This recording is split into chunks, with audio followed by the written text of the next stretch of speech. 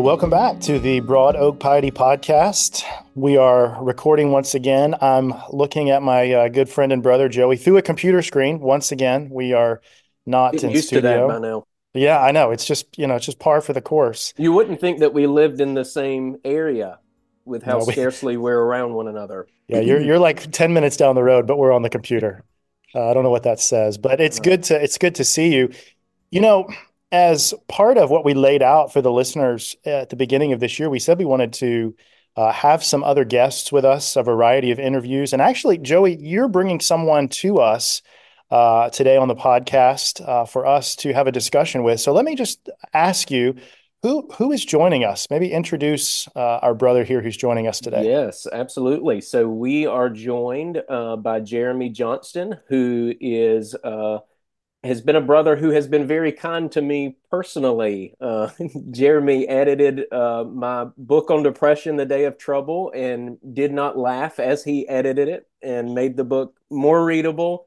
And then, Jeremy, you were very kind to give an endorsement of the book as well. And so that's how we met. Um, Yeah.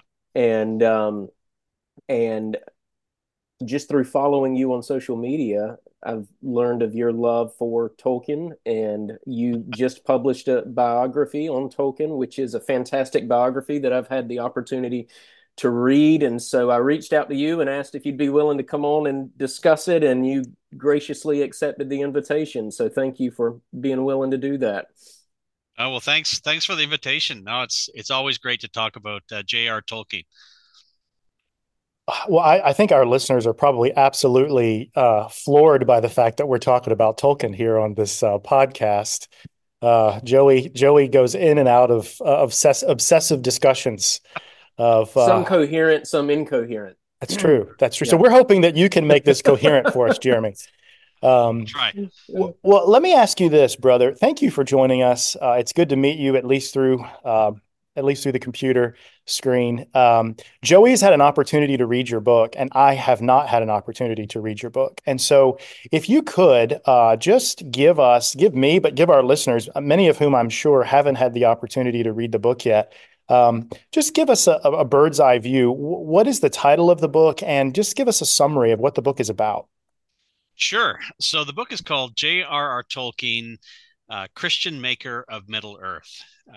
It's a biography about Tolkien. Tolkien is the author of The Hobbit and The Lord of the Rings, as well as countless other works. He was also a professor of English at Oxford University in England. He is British. He was born in South Africa, but he grew up in the UK. And so the purpose of this book is to look at his life through his Christian faith. So how his Christianity shaped his life, his parenting, and most significantly, how it shaped and impacted his writing. The Lord of the Rings is so well known, not only because it's a global bestseller, selling millions and millions of copies for the last, I don't know, 50 odd years, but it's also very popular because of the Peter Jackson films, which garnered billions of dollars in revenue. What did you think about those, Jeremy? Just on record. You're gonna put me on the spot here. No, I'm a huge fan of the film. They Peter Jackson, the director, did an amazing job at bringing to life a text that Tolkien himself believed that the his book could not be made into a movie. That's why he actually very cheaply sold the rights to his book. And I think he's kicking himself now a little. Well, he's dead now, but his subsequent heirs, I think, were sort of, oh, gee, we could have made millions of Wow. dollars off the film, but yeah, it's a very difficult book to put on screen. But I feel that Jackson he pulls it off. He does an amazing job. So yeah. That wasn't the answer that Joey was looking for, Well, actually. So listen, thank you. Sorry. I mean, obviously the book is way better than the film, but we'll edit that part out. that's So right. the Okay. no, so maybe if you don't mind, give a little bit of your background just for the listener that may not be familiar with you. Sure. Like what is it about your background? What is it that that perhaps led you to want to tackle a biography on Tolkien with all that's out there written about him. And Sure. people are very kind of possessive and opinionated Yes. about anything Tolkien. It's a dangerous world to step into or to Yeah, wade into for sure. And there has been some pushback from various quarters, even with this book. There's a lot of people who resist the fact that Tolkien's Christianity, I argue in the book, and there are others who argue this as well, that his Christianity, his faith is central to his writing. So there is a lot of pushback. You're absolutely right. Who am I? Let me just say that my main gig. I'm a teacher. I'm an adjunct professor at Heritage College and Seminary in Cambridge, Ontario. I'm also an adjunct at Redeemer University here in Ancaster, and I teach high school as well. So I'm kind of yeah, teaching in multiple things. And I've written. This is my third book that I've written. My first book that I wrote was on the arts, looking at Christianity, the arts, faith in the arts. Um, and my second book is a book of poetry, and this is now a biography. So, what interests me is the intersection of Christian faith and the arts is really what comes through in a lot of my work and a lot of my writing. I was also a columnist on the arts for a Baptist, sort of Reformed Baptist magazine up here in Canada. I am a Canadian as well. If people haven't recognized my accent, not as beautiful as Joey's, but I try. And so yeah, so that's kind of the background. And then I'm a longstanding fan of the book. I've reread multiple times The Lord of the Rings and The Hobbit. I've read it to my kids. I've got four kids, two boys, two girls, and I read The Lord of the Rings to my sons, and then I read The Lord of the Rings to my girls, and I read it to myself. But every couple of years, I have to actually resist the temptation as soon as I finish the Return of the King to not pick up the Fellowship again like right away. I'm so eager to get into it. So it is probably my apart from the Word of God, of course, which is number one most important book to continually come back to and reread and study. The Lord of the Rings is the book that I return to regularly and have done so for the last 20 years. So yeah, so Tolkien has been a big part of my life in terms of his fiction, his writing, and so I counted a great privilege to have the opportunity to write this biography. Um, your question is, why did I write it?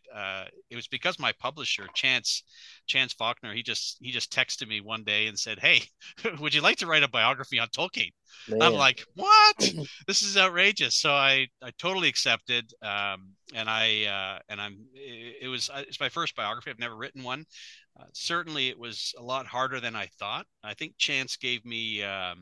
He gave me 1 year. He said, pull this together in 1 year, and it took me 3 years to finally get it done because it's a lot bigger. All the research, and there is so much on Tolkien. Like there's Yeah, so many biographies, there's so many resources. He wrote so much, so I spent a lot of that time just wading through Tolkien books that I hadn't read, reading multiple biographies.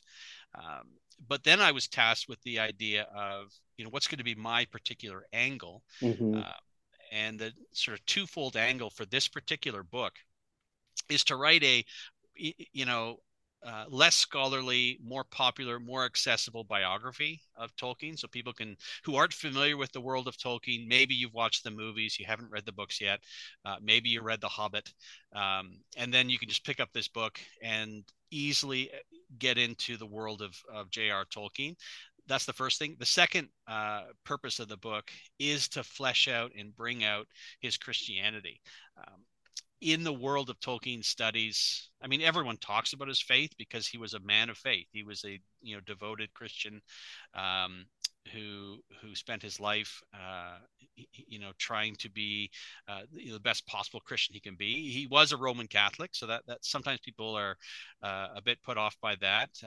And so, me as a Protestant, as a Baptist, as a Reformed guy, coming in writing a Protestant perspective on his life was also much needed. There was a couple Christian biographies, but they were really looking at his Catholicism. I was more looking at his general Christian worldview and his faith and how that informed it. Um, And so that was kind of two angles, was looking at Yeah. his Christianity, looking at faith, how it informed his life and work, and then trying to write a more accessible, popular biography that hopefully anyone can pick up and be blessed by. I think you accomplish both of those things. I found it to be an extremely approachable biography. Um, and I noticed as I went through it, it is a Protestant reflection on Tolkien's faith. And Yeah. I found that to be immensely helpful because I've read plenty of things about Tolkien and I have not seen that, definitely not as much as you've been plotting through, but I have not seen that angle. And so it is a distinctly Christian biography on Tolkien, examining his Christian faith through the lens of being a Protestant. And I thought you did that really well, and even very respectfully, considering Tolkien was a Roman Catholic. And so, Yeah. Well, so it's great. that, I'm glad to hear that, brother. yeah, yeah. that's that's And greatly it encouraging. doesn't surprise me it took you that long to, I think I found out you were writing it maybe about a year ago. Um, Yeah. and I can't imagine how much you had to wade through to get to the finish line, or just get to the place where you were ready to begin to write it. Yeah. Um, That's right. so Jeremy, one of the things that when I first heard of Tolkien years ago, it was he's the author who wrote The Hobbit. He wrote Lord of the Rings. But I also regularly heard he was C.S. Lewis's friend. Hmm. And I've spent probably more time in my life diving into C.S. Lewis's story, his faith, and those kinds of things. So it intrigues me. I guess a question is, you deal in this book, from what I understand, with the theme of companionship, maybe the theme of friendship. What was the significance of friendship for Tolkien? And I don't mean to limit it to just Lewis necessarily, but that comes to mind every time I hear it's like this. Okay, these two guys, and there were others, of course, but how did his friendship or his understanding of friendship shape his writings? Yeah. Well, um, Tolkien at a very young age, he lost both his father and his mother, Hmm. and it was just him and his brother. They were on their own, orphans, and sort of were cared for by a variety of people. He ended up getting a guardian, a friend of the family, a guy named Francis Morgan, who was actually a priest at the oratory. Sort of took the boys under his wing, and Tolkien spoke so highly of Francis.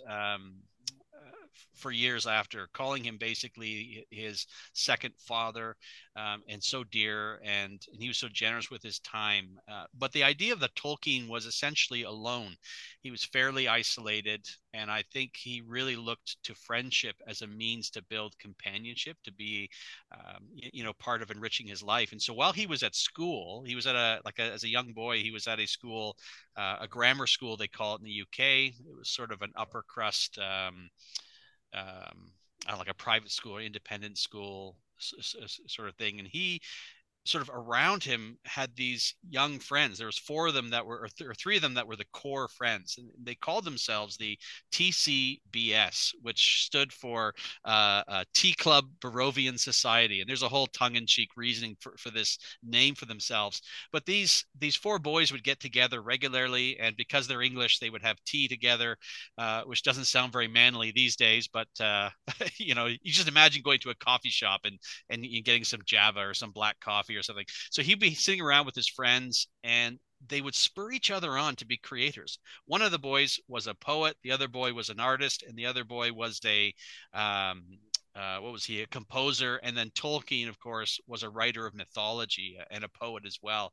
And they would spur each other on to sort of be creative, and they had a very Christian worldview. So Tolkien was the only Catholic. The other boys were Protestant, and one of the boys actually, I would consider it, an evangelical Protestant, and they would often discuss theological matters, and they saw their creativity and artfulness as a means to transform the world. um, and so already at that early stage, I think Tolkien developed this deep relationship and being encouraged to create, with friendship, to spur each other on, to be iron sharpening iron, as it were, and to perfect the craft. Unfortunately, the boys, their dreams and passions, just as they entered university, World War I broke out, and all four boys went to war, Tolkien included. Tragically, two of them were killed. Um, the one boy was killed at the Battle of Somme, which is the bloodiest battle in British military history, and then another boy was killed by shrapnel. And so Tolkien lost these friends, with the war. When Tolkien returned from the war, he survived, thankfully, by the grace of God, and he went to Oxford, finished his schooling, became a professor there eventually. That's when he ran into, or met for the first time, C.S. Lewis.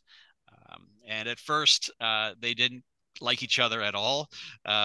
There's a record in C.S. Lewis's journal where he says, "I met Tolkien. He's a great chap. He needs a slap or two, but I think we'll get on well," or something of that nature. I'm kind of misquoting it, but they Were you kind of were did. you reading were you reading out of Lewis's journal or my journal regarding Is it, Joey? I'm trying to. oh, okay. I'm sorry. Go ahead, Jeremy. Keep going. That's great. Yeah. So anyways, but what's interesting, what we don't often, or we often forget, is that at the time when Lewis met Tolkien for the first time, Lewis was an atheist. He did not believe in God at all. He was a determined, ardent atheist. He had made that decision.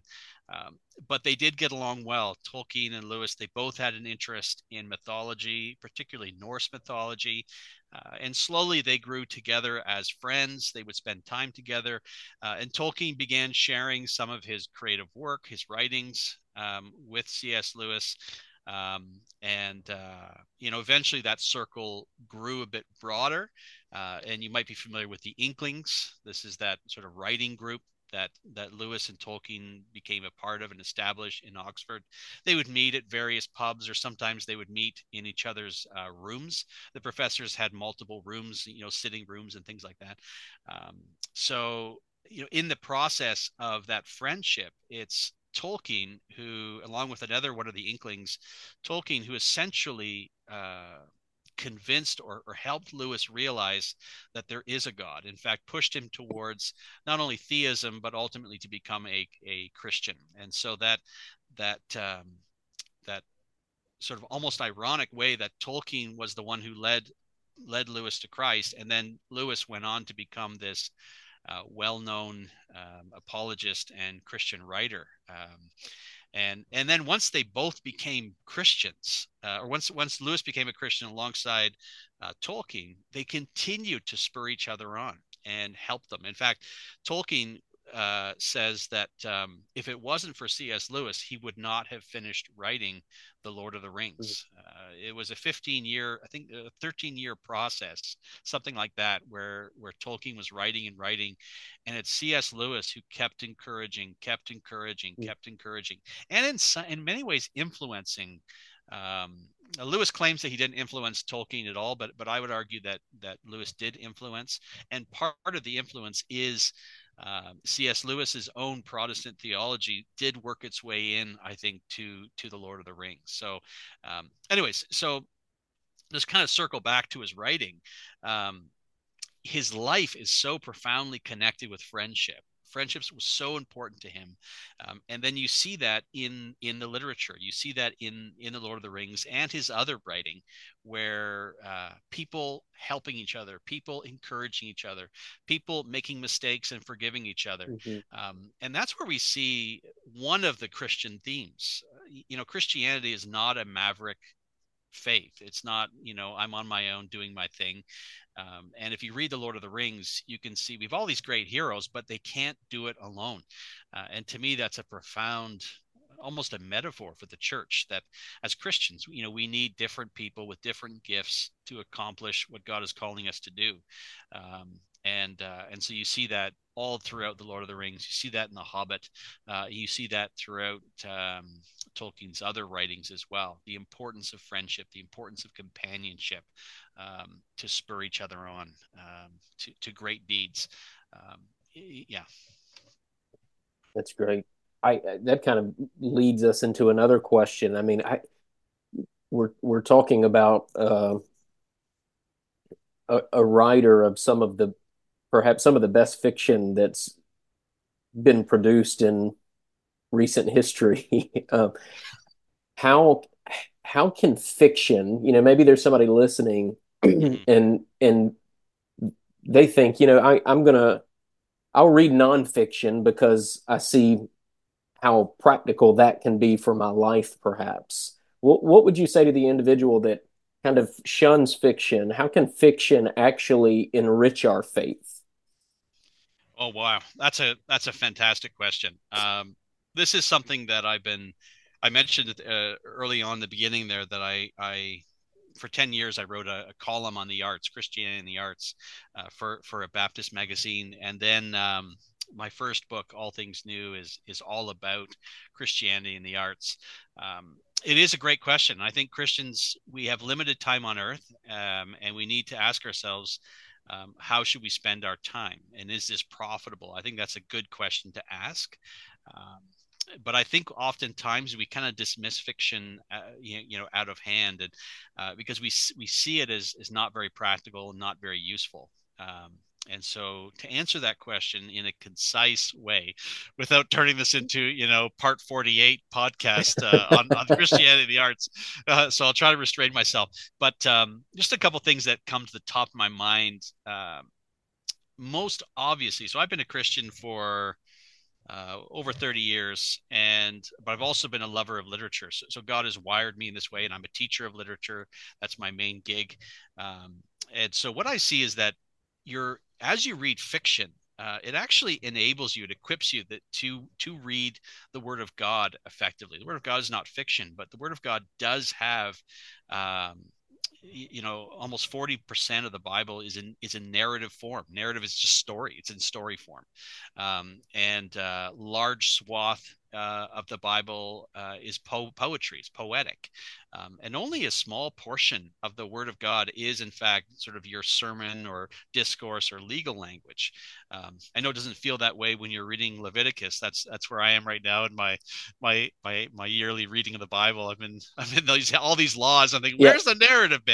But it's interesting is that people complain about Leviticus because there is actually some narrative in there too. But um, so much of it is legal language, and we struggle with it. I mean, that's when people fall off their Bible reading plan, is when they hit the non-narrative part. Yeah.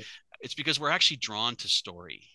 We're drawn to that kind of, in fact, that's how we identify ourselves. I mean, if I were to ask you, who are you? Tell me about yourself. You would give me a little story. You would Mhm. identify yourself through a story. And of course, God reveals himself to us through story. Mhm. He himself is the great author. And of course, Tolkien would also say this. Tolkien often talks about his work as a sub creator. God's the creator. He's the great capital A author. He's the great capital A artist. And he made us in his image to be storytellers and to be creative.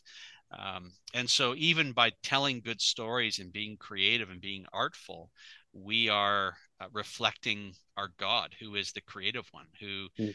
essentially created the whole universe, as a beautiful work of art, but it has no purpose. I mean, there's doctrine called the aseity of God, which means he doesn't need anything, which he didn't need the universe to be made.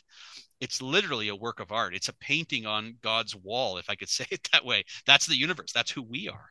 And then, of course, God himself incarnates and enters the story as Jesus Christ. And so, as we get all this, so with knowing that God is a creator, God's the great storyteller, that reading fiction actually helps us read the scriptures better.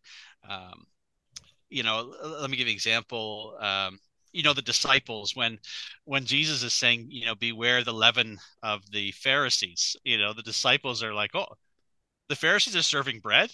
Where's the bread? Yeah. And what Jesus is doing there, he's speaking metaphorically. And metaphor is a poetic device. It's poetry, and so we don't want to be like the disciples, misreading the scriptures, taking what should be taken metaphorically as literal. The same way, the danger of taking literal statements as metaphorical. I mean, that's also a problem. we see. Liberalism tends to take literal and make it metaphorical, but then legalism, or extreme fundamentalism, tends to take metaphorical and make it literal. Mm. And I feel that one corrective to that would be teaching us, exposing ourselves to storytelling. Um, and I one of the courses I teach at the seminary is a communication course, and I have my students, um, they write their own testimony. They've got 5 minutes to tell their testimony, and they use various rhetorical devices, but essentially they're telling the story of what God has done in their lives. And the students who read widely, who read fiction, tend to be able to tell their testimony in a more effective and better way, because they're immersed in the tools of the trade. They're immersed in the beauty of artful language, um, and it's more persuasive. It's more engaging. You think of you know, I've got a great preacher at my church, and I know you're a great preacher too, and there's great preachers out there. But and when I'm preaching, and I could just see sometimes the congregation, their eyes are glazing over, and what engages them is you kind of break into a story. You use an anecdote to try to illustrate these truths.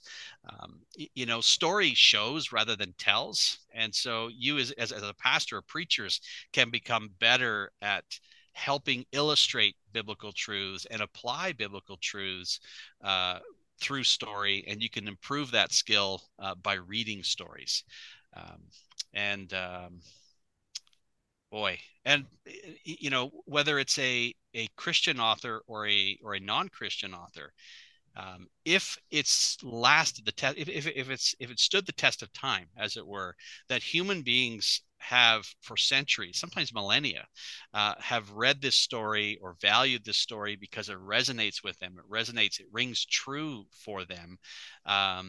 Then therefore we can actually learn truth. Truth is truth no matter where it's found. It's God's truth. If it's true, it's true. So it doesn't have to be, it can come from, a pagan writer, like the Odyssey or the Iliad by Homer does contain truth because it's authentic to the human experience, whether Shakespeare was a Christian or not.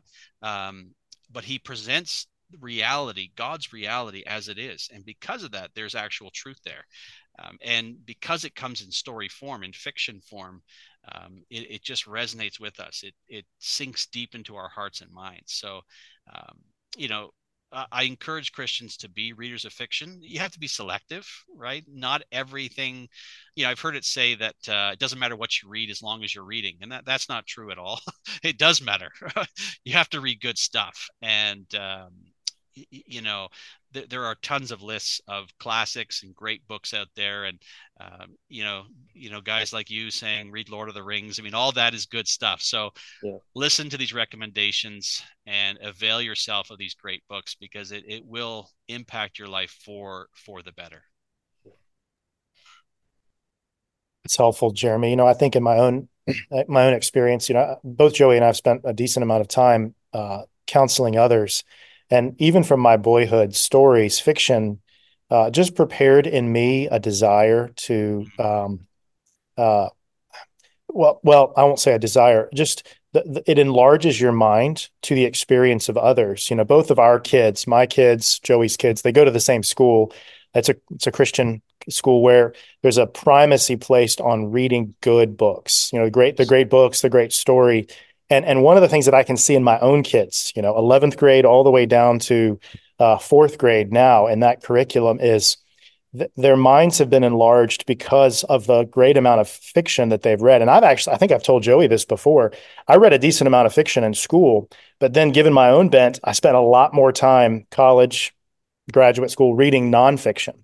And it's just now that I have a little bit of a different pace of life now, that, picking back up fiction again is something that, is on my mind. So that's helpful to kind of think through that. Now, as you spent some time diving into nonfiction, namely the life of Tolkien, what did you learn about him? A lot of times we think people who write books, they're the experts, but actually experts become experts because they spend a lot of time studying and researching. So what did you learn as you wrote a biography on Tolkien? Yeah, wow. I did learn a lot. I mean, I have read a number of biographies over the years, but it's not until you actually start trying to piece together a life for your own book, and try to pick out what are the key elements, what are the sort of watershed moments in a person's life, and what I learned a great deal about Tolkien as a father and Tolkien as a husband. That was really valuable. I try to talk about it in the book, but there's only so much. I also had a word limit. My publisher said, you can only have so many. I think it was 45,000. I think it ended up being 65,000, which is still short for books. So it's still your listeners don't need to be afraid that it's a big, massive tome. It's very accessible, but it was about 20,000 over. So even then, I was kind of giving updates to my publisher where I was at, and they're like, you're getting up there." So, but that's something that I wish I would talk more about in the book. I do touch on it. But seeing him as a father, how devoted he was a very busy guy. He was involved with all sorts of, um, jobs as a professor. Plus, he was trying to write this book on the side. Um, but he did, in fact, invest a great deal of time into his family. It was very important to him to raise his kids well, to engage with them. And many of the stories he ended up publishing they started out as stories that he just told to his kids, including The Hobbit. The Hobbit was a story that he began telling to his kids, and he eventually wrote it down and shaped it up and edited it, and it became the Hobbit. Um, and so I think that's an important piece of the puzzle, to see him as a father, investing in his kids' lives, and to see that so much of what he did, his creative imagination, really fueled that beautiful relationship.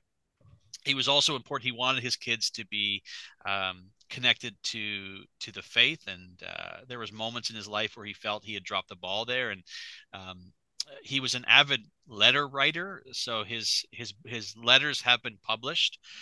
Many of them. There's still a bunch of stuff that is yet to be published, but in those letters, you see him as a father, as a father to adult kids, which is nice to see as well. Oftentimes, we think of parenting through the lens of raising kids or little kids, but as a Yeah. parent of adults, it continues. And so, reading letters by Tolkien to his adult sons, particularly when they were at war. So in the Second World War, Tolkien by that point was too old to actually serve, but his sons then were of age to serve in World War II, and um, his one son Michael, he won a bunch of medals and was nearly killed in battle. His other son, I think he was part of the RAF, the Royal Air Force, and so writing letters encouraging his sons about the faith and trusting the providence of God, and yeah, it's beautiful stuff. So that was neat to sort of see. Tolkien didn't stop being a dad just because his kids became adults, and maybe that resonated with me. As I said, I've got four kids, and three of them now are adults. One of them's married. Another one's getting married this spring, and so I've started to try to change gears. I still have one at home. She's a teenager. We homeschool our kids, but yeah, it's upon me, right? I'm not sure how old your kids are, but it's going to come, right, where they're adults and they have to make adult decisions, and you become more of a Gandalf-like advisor at that point. When they're little kids, like, it's bedtime, go to bed. But when they become adults, you're kind of coming alongside them, and you do this with teenagers as well. But you're kind of like Gandalf, if you can think of Gandalf and Frodo. Let the ring bearer decide. That kind of helping them, but you can't tell them what to do at that point. And so that's encouraging to read Lord of the Rings as well, in that light. Um, and of course, the other piece, as I mentioned, was Tolkien as a husband, um, because he grew up as an orphan, and he was raised by a bachelor guardian. He didn't have a lot of exposure about marriage, what that all entails, and his wife as well was an orphan. She had lost both her mother and father at a young age.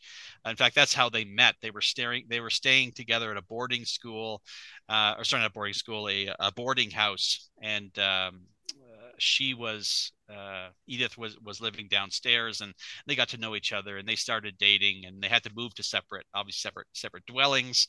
They couldn't be dating in the same house, but they were two orphans, and so when they got married, they really had to figure out marriage from scratch. And that was interesting to see as they grow. And Tolkien was very involved as a professor by that point, and had a lot of things going on academically, writing papers, involved with all these friendship times, time with the Inklings and whatever. And he had to realize that his wife needed outlets. His wife needed encouragement, and she had different gifts. She was more, she was not an academic. She was more simple, not simple minded, but just a simple life. She loved gardening. She loved tea. She loved reading, and to see their love blossom as Tolkien, this great mind. I mean, he's a great academic, great intellect, learning to love and appreciate what his wife brings to the table, and Edith learning to support and encourage her husband with his writing. I mean, she didn't quite fully get all this mythology stuff and languages, but she encouraged her husband to persevere, and so that was a beautiful thing to see their relationship grow, which required sacrifice on both their parts and showing love and appreciation. So that was a surprise to me. I had forgotten that, or I hadn't noticed that when I had read biographies, previously. So that was something I learned about Tolkien, that I really appreciated and really applied, and tried to bring out some of that in the book as well. It's excellent. You guys have time for one more question? Oh yeah. Okay. So one of the things again that I think makes your book unique, and we were talking about this earlier on in the conversation, was just, I mean, you wrote a distinctly Christian work, Christian biography about Tolkien. Right. But Tolkien as a writer, and particularly as it related to the Hobbit and the Lord of the Rings trilogy, and I would say, especially as it's been, perhaps as it's reached a broader audience through the movies, there's the show, The Ring of Powers, as well. There is this debate as to whether or not his works were Christian works, or if it's appropriate to think of them that way. And one of the things that you bring out in the biography is that he kind of thought about at least the Hobbit and the Lord of the Rings trilogy is happening within I can't exactly remember how it's phrased, but within the gaps. I think I have it jotted down here. He thought about his myths as being placed in the gaps of the scripture Mm-hmm. timeline, and so I just thought maybe that would be of interest just to our listeners. Can you speak to that for a few minutes? Yeah, I mean, I think that's part of the pushback. Why people say it's not Christian at all, or what are you talking about? Mhm. But Tolkien himself said multiple times, this is a Christian work, and he intentionally wrote it to be such. And again, you have to qualify, what makes a Christian work a Christian work. Mhm. A Christian who makes art, or art about Christian themes, or explicitly about Christian themes. But Tolkien really wanted to write a mythology about the real world. And when Tolkien talks about the real world, he means God's world. He means the world that God created, which includes the fall. Adam and Eve. That the incident in the garden happens before the Lord of the Rings in terms of a timeline of history, and of course, redemption occurs after the Lord of the Rings, and it's this interim area here where we have this sort of almost an Old Testament like Yeah. account. Um, and of course, those Christians who go back and they read through the Old Testament, we can't help but see Jesus everywhere. Jesus is everywhere in the Old Testament, even especially in Leviticus. I keep talking about Leviticus. It's there, right? It's in Yeah. there. Jesus keeps popping up, but he's not Oh, explicitly there. He's just alluded to. He's hinted at. And that's kind of what Tolkien was trying to do with his text, is have the actual world that God created, and God is there as providence. So it's definitely, when you read the books, it's yeah. very clear that there's providence at work, Yeah. that God has a hand in what's going on. He's just not named exclusively as God. People don't know him, but he's doing things in history. And I think what people get and again, I've got some pushback about my book as well. But people, non-Christians push back, and when they say when I say it's a Christian work, what they're thinking is they're thinking that I'm arguing that it's like John Bunyan's Yeah, Pilgrim's yeah, Progress. It's not an allegory. Gandalf is not a one-to-one yeah. equaling Christ, or Aragorn is not a one-to-one equaling Christ. But it's a hinting at. It's the way Joshua hints at Christ. It's Joshua isn't Jesus, but Joshua points to Jesus. Moses isn't Jesus, but he points to Jesus. It's that kind of thinking. David is not Jesus, but he points to and in fact, that idea, that Old Testament idea that since Eve, I mean, Eve has been waiting for the seed that would crush the serpent's head, right? And when she gets pregnant and it's Cain, she actually thinks, and in Genesis, you just read this recently, she actually thinks that okay, Cain's going to be the one. He's going to That's be the right. one to save us. And of course, he isn't. He's the murderer of his. He's commits fratricide. He kills his own brother, and then all these heroes come along. Noah. Oh, he's going to save the day. Oh, Abraham. Moses. Joseph. And you keep going. Jacob. You keep going through. And David comes along. Solomon, the wisest. He's going to save the day. And of course, the answer is it's Jesus. It's Jesus only. He's the Messiah. He's the one that we're yearning for, and no one else can do that. Which is why these characters in Middle Earth, we come back to Tolkien's sort of mythology. Gandalf, he isn't able to save Middle Earth. Frodo on his mission, not to spoil the book if you haven't read it, but Frodo fails in his mission. He fails, and that's intentional. That's Tolkien saying Frodo cannot be the Messiah of Middle Hmm. Earth. Frodo cannot be the savior of the world. It's Jesus or nothing. Um, and so we have to look at Lord of the Rings in the sense that Tolkien is imbuing it with these Christian truths, trying to point us to Christ as the true Savior, and that's what you have to do to help clarify. Because again, people think it's either they think I'm assuming that it's like John Bunyan's Pilgrim's Progress, or it's like C.S. Lewis's Chronicles of Narnia, Yeah, which is also different. In that text, Lewis creates a different world. Narnia is a different universe. It's a different cosmos that the kids from our world who need to know Jesus in our world, the Pevensey children, they go through the wardrobe hmm, into this other cosmos. And Jesus comes to this totally different cosmos in the form of a lion. Well, Aslan is Jesus in Narnia, right? But that's not at all what Tolkien is doing in his book.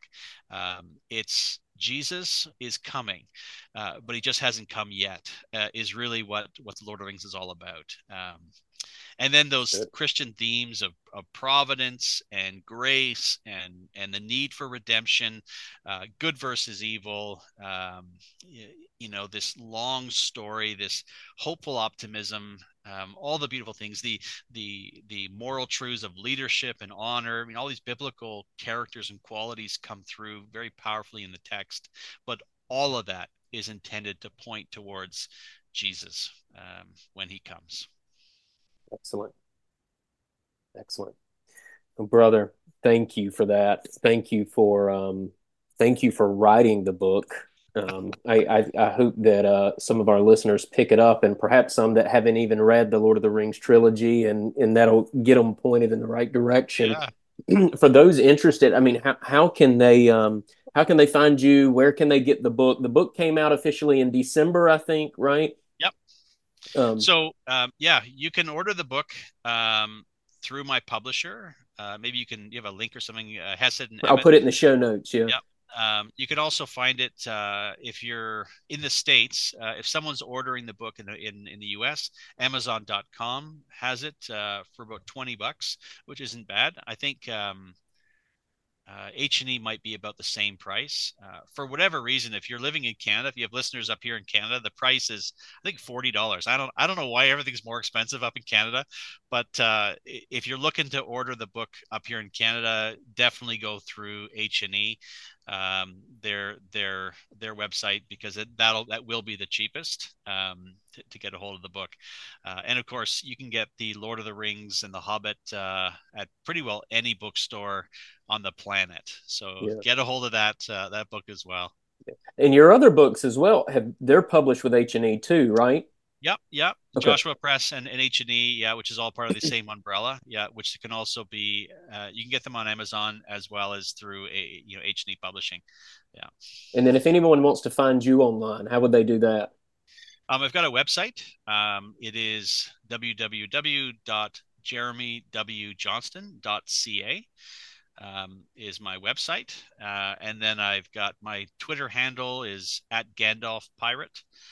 And if you just Google my name, Jeremy W. Johnston, a bunch of stuff comes up as well. So you can find me in all sorts of locations there. Excellent. Brother, thank you so much for that. We talked about loving stories. One of the things I love to read is biographies and Yes. autobiographies. So our discussion today has convinced me. I want to get your book. I know Joey's already read through it. I want to read it. I love good stories, and I love learning about people in of the faith, particularly. So this is exciting. Thank you for taking the time to interview with us today. Well, thanks for having me. What a treat! What a treat to spend some time with you guys and talk about this passion project of mine. So thank you so Well, and see, much. I feel like I'm kind of like the Gandalf character of this particular episode because, Hmm. Joey's got this very Southern, hard to He's understand. You've got this, he's a very humble Gandalf as well, you isn't he? you've got this, Canadian, and I'm just sitting here, and I'm able to kind of bring it all together. I'm kind of like the Eagles at the very end of the first Nice. movie. All right. You just kind of swoop in and make everything happen. I'm You just kidding. I always think of it like this. You don't have an accent, and I always associate accents with homes. So it's kind of a Ah, homeless sort of thing, like no accent, no home, there's some accent, home. I see. Yeah. there's some See. story themes there. Yeah. Well, thank Fantastic. you, listener, for tuning in to the Broad Oak Piety podcast. And Lord willing, we will be back with you again in the next week or so.